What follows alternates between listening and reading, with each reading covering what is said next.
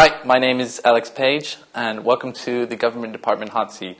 Today with us to discuss ongoing developments in the Middle East is Dr. John Childcraft, reader in The Politics and History of Empire/Imperialism. Hi, John. Thank you for being with us. Oh, thank you for having me. What is the significance of the recent unrest in Cairo and its overall significance to the continuing revolution in Egypt? Well, it has a grave significance. It's not so much the unrest, it's a matter of the army is trying to consolidate its autocratic hold on power, thereby rolling back the hopes for freedom, bread and dignity raised by the Arab Spring. And it's trying to consolidate its hold on power by playing the sectarian card, playing on sectarian fears in Egypt, which will enable it to say, you're better off under a dictatorship that can prevent sectarian chaos from breaking out. And they've done that by, first of all, they're failing to protect Copts and Coptic churches. Copts are the largest minority in Egypt. There's more, 10 to 15% of the population, more than 10 million Christians who are Copts in Egypt, in a country of about 80 million. Their places of worship are not being protected against attacks by militant Islamists, and they... And so what we saw last Sunday, the 9th of October, was a protest mostly by Christians in Cairo, protesting the failure of the army to protect a church that had been attacked by militant Islamists in Egypt. And last Sunday, on the 9th, they set off in quite a sizable demonstration from Shubra, a popular quarter of Cairo, to head down to Tahrir Square. They were joined by a number of Muslims too, because, in fact, the hope of the Arab Spring was anti-sectarian. It was the idea that Muslims and Christians can live together in a plural and democratic society. And so they're defending the Muslims who joined the demonstration are defending the rule of law, and they're defending that vision. And what the army did, or rather the Supreme Council of the Armed Forces, which heads the army, did something which recalls the violence and the cynicism of the Mubarak regime. Because what they did is not only did they show themselves capable of massacring peaceful demonstrators, up to 25, as we understand, and this is not something that the army did during the uprising in January, February, but now for the first time, and we have pictures, eyewitness accounts, videos that are streaming across the world showing an armoured personnel carrier, at least one, running over peaceful demonstrators who are trying to escape and killing them. And so they've done that. Not only have they done that, they've shown themselves cynical enough to use the state TV to incite the population to effectively sectarian hatred. On state TV, the message went out that Muslims had to come down onto the streets to protect the army who were being attacked by Muslims, by Christians. And of course they've muttered darkly, recalling again the cynical techniques of the Arab dictatorships of years gone by. They said it's all part of a foreign plot to destabilize Egypt, to damage its national security. And so they're posing as the autocratic power the only way to bring order and stability and economic growth to Egypt is that you have to accept that we are going to put delays on the democratic process, that we're going to continue to enforce an emergency law that's a matter of universal revulsion in Egypt, that they're going to put back perhaps the date of the election for the presidency, which keeps the horizon for which keeps getting further away. Now it's late 2012, perhaps early 2013. So it's been significant. They're able to play on fears of militant Islam and exaggerate them. This is the Supreme Council of the Armed Forces. They're able to use existing elements of sectarian prejudice, which exist in Egypt, like in any society, and they're able, therefore, to pose as the autocratic power that can hold everybody in check. And they have some examples. They can say, look what happened in Iraq when we had sectarian warfare because of the power vacuum. In fact, the reality is it's not historically fair to say that when you have a liberal and democratic politics, you get sectarian chaos. Sure, you can have sectarian chaos in a power vacuum, But in a place where you have a developed liberal and democratic politics with the rule of law, organised political participation, civil society and so on, there's no reason to think that that will bring about sectarian violence and chaos if you look at the history of the region. So what the army is saying is unfounded in historical reality, but it's a clever way of trying to extinguish the vibrant political field that has come into being in Egypt since February. And it's a way of clamping down on civil liberties, of defining anybody who protests as acting against the security interests of the nation. And it will enable them to minimize debate and discussion also on social justice issues and redistribution issues, because this is vitally important for the great majority of Egyptians who are worrying about inflation and how to buy a flat which will enable them to get married, and the cost of living, and the falling wages in private and public sector alike. So, but the army wants to say, they try and make this a psychological question. You just have to pull up your socks and work very hard and stop making demands, and we will have economic growth. Whereas there are many people in the political field who want to say, no, we need to look at the neoliberal economic dispensation which has brought us to this place in the context of a much larger financial crisis on a global scale. And they're having political debates about it, which could be meaningful and interesting, but the army wants to shut them down. And again, by playing on sectarian fear, by continuing with the emergency law, by using these military tribunals whereby they've tried thousands of people who've been engaged in peaceful protest, they've been put before military tribunals and sentenced to prison terms since February the 11th. They've done that to thousands of individuals.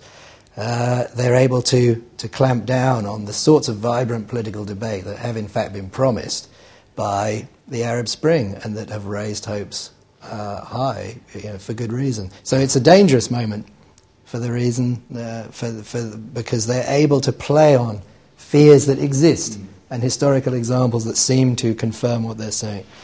But we mustn't take our eyes off the fact that they're trying to crush a meaningful political field in Egypt. Do you have much optimism for the ideals of the revolution to continue, or?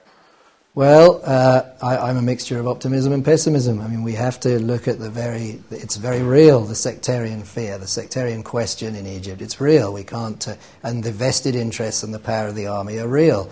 The power of the West to incite all sorts of irrational fears vis-à-vis militant Islam, the power of the West to support client dictatorships, the power of the West to impose neoliberal economics, and the cynical geopolitics that it's been practicing for a long time, are all part of the equation, and we can't be unrealistic and naive about those forces. But at the same time, there was some promise in the Arab Spring. One was that in terms of Western geopolitics, there was some vacillation. These popular uprisings really caught the status quo by surprise. Because the status quo is pursuing, internationally, supports these dictatorships. I mean, as we know, France was sending tear gas to Ben Ali in Tunisia until the 12th of January. They support them, and of course, such as Saudi Arabia as well, it's very important. And they're taken by surprise by these popular uprisings, and which are also uprisings for social justice in the face of a neoliberal economics that the West is supporting. So, and there was some vacillation in the West, partly because these movements were quite inspiring to quite significant sectors. I mean, there's a meaningful sector associated with human rights. There are people that believe that, democracy and civil liberties and participation is a good thing. So there was some vacillation. I mean, whereas, for example, as I understand it, reported in The Guardian, MI6 over Libya recommended that we continue to do business with the devil we know, referring to meaning that they would continue to support Colonel Gaddafi. But other elements in the security and political establishment decided against it, especially David Cameron, according to the research done by The Guardian, it would seem. So there was vacillation in the West over its quite long-standing policy. So that was a moment for hope, especially if one put that against the background of what Obama had promised to the region 2 years before, and the upcoming Palestine statehood bid, and the background where the financial crisis we hoped might have led commentators to at least question the dominant neoliberal paradigm for financial deregulation, and finally the idea that the war on terror had not produced very many productive kinds of results, and that the idea was to draw back from Afghanistan and to draw back from Iraq. And so there was a positive geopolitical conjuncture, political, economic, cultural, and so there are reasons to be hopeful. But as we know, I know you're going to ask me about the Palestine question, but we know what's happened, which is that the United States and Europe have been working very hard to oppose the Palestinian bid for statehood at the UN, which is, it's not strictly predictable, because as I say, there was some vacillation and there was some hope that was associated with Obama, but that's now been completely thrown into the trash can. Yeah, so recently Mahmoud Abbas tried to link the Arab Spring with Palestinians' bid in the UN. Do you see a distinct link between these processes?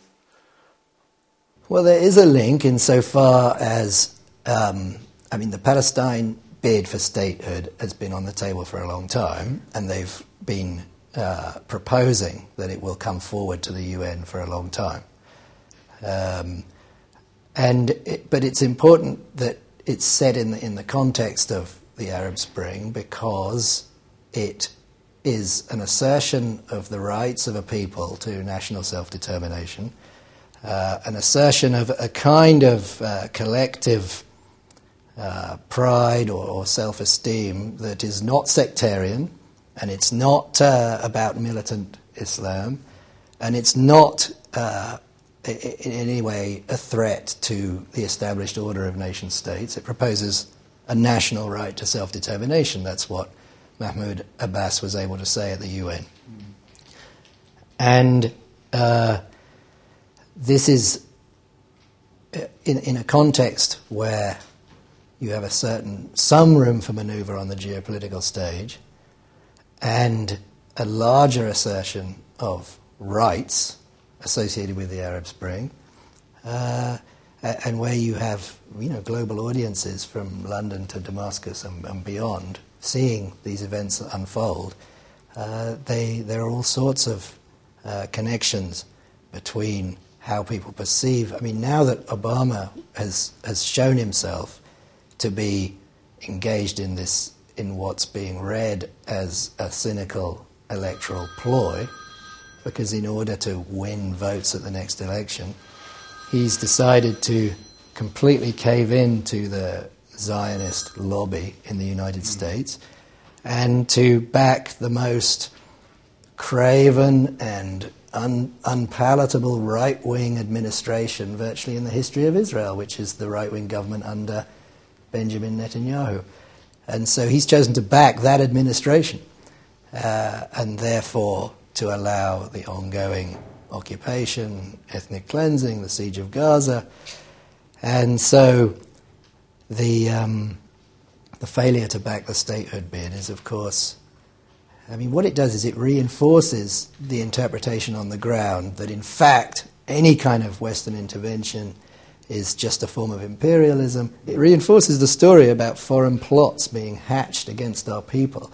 And ultimately that does play into the hand of dictators, who can then present the influence of the UN and the United States and everybody else as something that's wholly negative and wholly associated with imperial designs on those countries. Whereas I think a more subtle reading of what happened in 2011 was that there was some vacillation in the geopolitics. It wasn't exactly clear to Western leaders how they should respond to these uprisings. Well, now turning to Syria, With reports of rising violence, what do you see as the future of the Assad regime? Well, he can cling to power like a repressive dictator. That's possible, and he will play on again the sectarian fears in Syria, because Syria is a very multi-cultural society. It has many religions, it has many sects, and Syria has long looked over its shoulder at Lebanon and said, we don't want a civil war, so we need a strong government to prevent that happening. And then the case of Iraq since 2003, especially the severe violence inflicted on Christians as well as on Shia and Sunni. I mean, there was a sectarian, significant levels of sectarian violence in Iraq. And so in order to stay in power, Bashar al-Assad will play on these fears. He'll say, if I am forced from power, you will have sectarian chaos, and you will have these militant Islamists who exist in the country, but not in very large numbers. They will be able to sow violence and perhaps even come to power. And this will, and you say, you better stick with me because I'm the alternative that has some kind of stability. And he pumps up the anti-Israel rhetoric by threatening to throw missiles at Tel Aviv, and this plays well to a domestic audience. And even though, and so, there are ways that Assad can try and marshal some kind of constituency as being, the least bad possibility in Syria. But in reality, what happened in Syria wasn't the protests that broke out in Syria. Their origins do not lie in sectarian conflict or regional conflict, because Syria has Aleppo, it has Hama, it has Homs, it has Damascus. They're different cities with different histories, and they've had conflicts between them in the past. It didn't arise from sectarian conflict, and it certainly didn't arise from militant Islamism, which as Fawaz Gerges has it in his recent book, the professor at LSE, the remarkable silence and inability of Al-Qaeda and other kind of associated Salafi Islamist organizations to say anything about the Arab Spring, because the language of bread, dignity and freedom and social justice that were being articulated by very large numbers, millions of youthful and not so youthful men and women across the region from all walks of life, in no way fitted into some narrow Islamist program for the transformation of the state. So the origins of the Arab Spring, it begins in Syria, where people in the provinces are enraged by they can't make a living because of inflation, and they're being constantly put upon by a violent and corrupt police force. And so you have an expanding circle of demonstrations, police violence, larger demonstrations, and of course they're angry at what's happened to them, the youth in Tunisia during these demonstrations, and they're fighting back. They're saying enough is enough. And then the unthinkable happens, which is that they managed to oust Ben Ali from power on the 14th of January. And this is the inspiration that crossed borders after January the 14th, was that this somehow can be done by people going out on the streets, taking over public space, demonstrating in a way that's exactly contrary to what those dictatorial regimes want to do with that public space, and to defy bullets, torture, etc. That's what inspired what happened in Syria, not sectarianism, the opposite of sectarianism, and not militant Islamist politics. And so that's the source of inspiration for this uprising. And again, it's focused on the sins of the regime. It's not focused on imperialism or Zionism, even though the cynical geopolitics of the West is something that will have to be confronted at one point or another. So, for this reason, although there are sectarian forces and Islamist forces and Western forces that will try and take advantage of what's happening in the Arab world, it doesn't mean that that's what was driving it from the beginning. And so the situation in Syria is, it's caught in a bloody struggle, because every day there are demonstrations and protests, and every day those protesters are being killed by either the plainclothes or the uniformed officers in the Syrian army. And slowly there are more and more defections from the Syrian army and security forces, and that's developing some kind of and now there's some kind of armed resistance going on too. So we don't know the future of the Assad regime, but if the West and the international community can, this nugatory veto by China and Russia of the UN resolution. Of course, the reason they did it was partly because they're punishing Britain, France, and partly the US for what they see as overstepping their mandate in Libya, and so they vetoed that UN resolution, which was really quite a watered-down resolution, which merely condemned what was going on with the violence of the regime in Syria, which is quite right. And so that was entirely unproductive. But we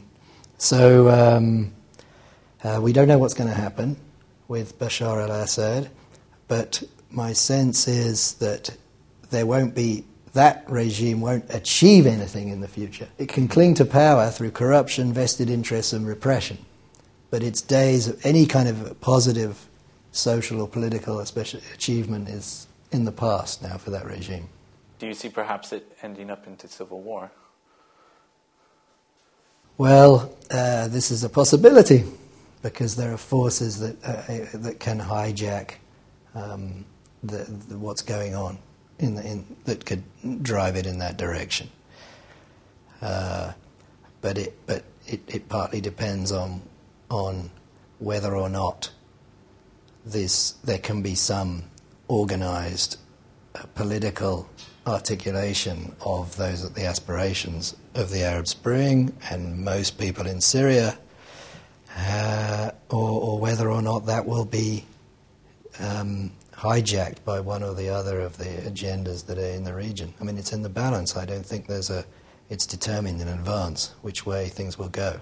Does the international community have a lot of sort of influence over the future in Syria? Well, if the international community will listen to the Arab Spring, and in some respects there has been some movement, as I suggested, what they should do is stop supporting client dictatorships, stop supporting them with arms, money and diplomatic cover. They should stop pushing the kind of neoliberal economic growth models on those countries, which have led to, well, I think it's safe to say from all the studies that have been done, it has not done anything to improve conditions, for economic and social conditions, for the great majority of the population across the Arab world. And they should, it's really, those are some of the two main things. And the third thing is they should stop whipping up irrational fear and incitement vis-à-vis the powers and capabilities of militant Islamist groups. Because if you treat them as the major political and geopolitical threat that the globe faces, then you automatically empower them, if that's how you treat them. This is part of the story of the relative success of Al-Qaeda in the 2000s, because it was treated as enemy number one, which is a way of, it's a very powerful form of recognition, which played into their hands. So those are the things that the West can do. They're really a list of things that it shouldn't do. Not dictatorship, impoverishing economic policies, and irrational fears over sectarianism and militant Islamism. And if we could even think of a geopolitics that was more sensitive to those issues, then we might make some progress, while leaving the business of the growth of a political field and a more democratic, liberal process in those countries to the sorts of forces that have been pushing from below to take that process forward, and it appeared on the political stage very dramatically early this year. Well, thank you very much, Dr. Chalcraft. You are off the hot seat. Okay, thank you. And thank you for being with us, and stay tuned for the next edition of The Hot Seat.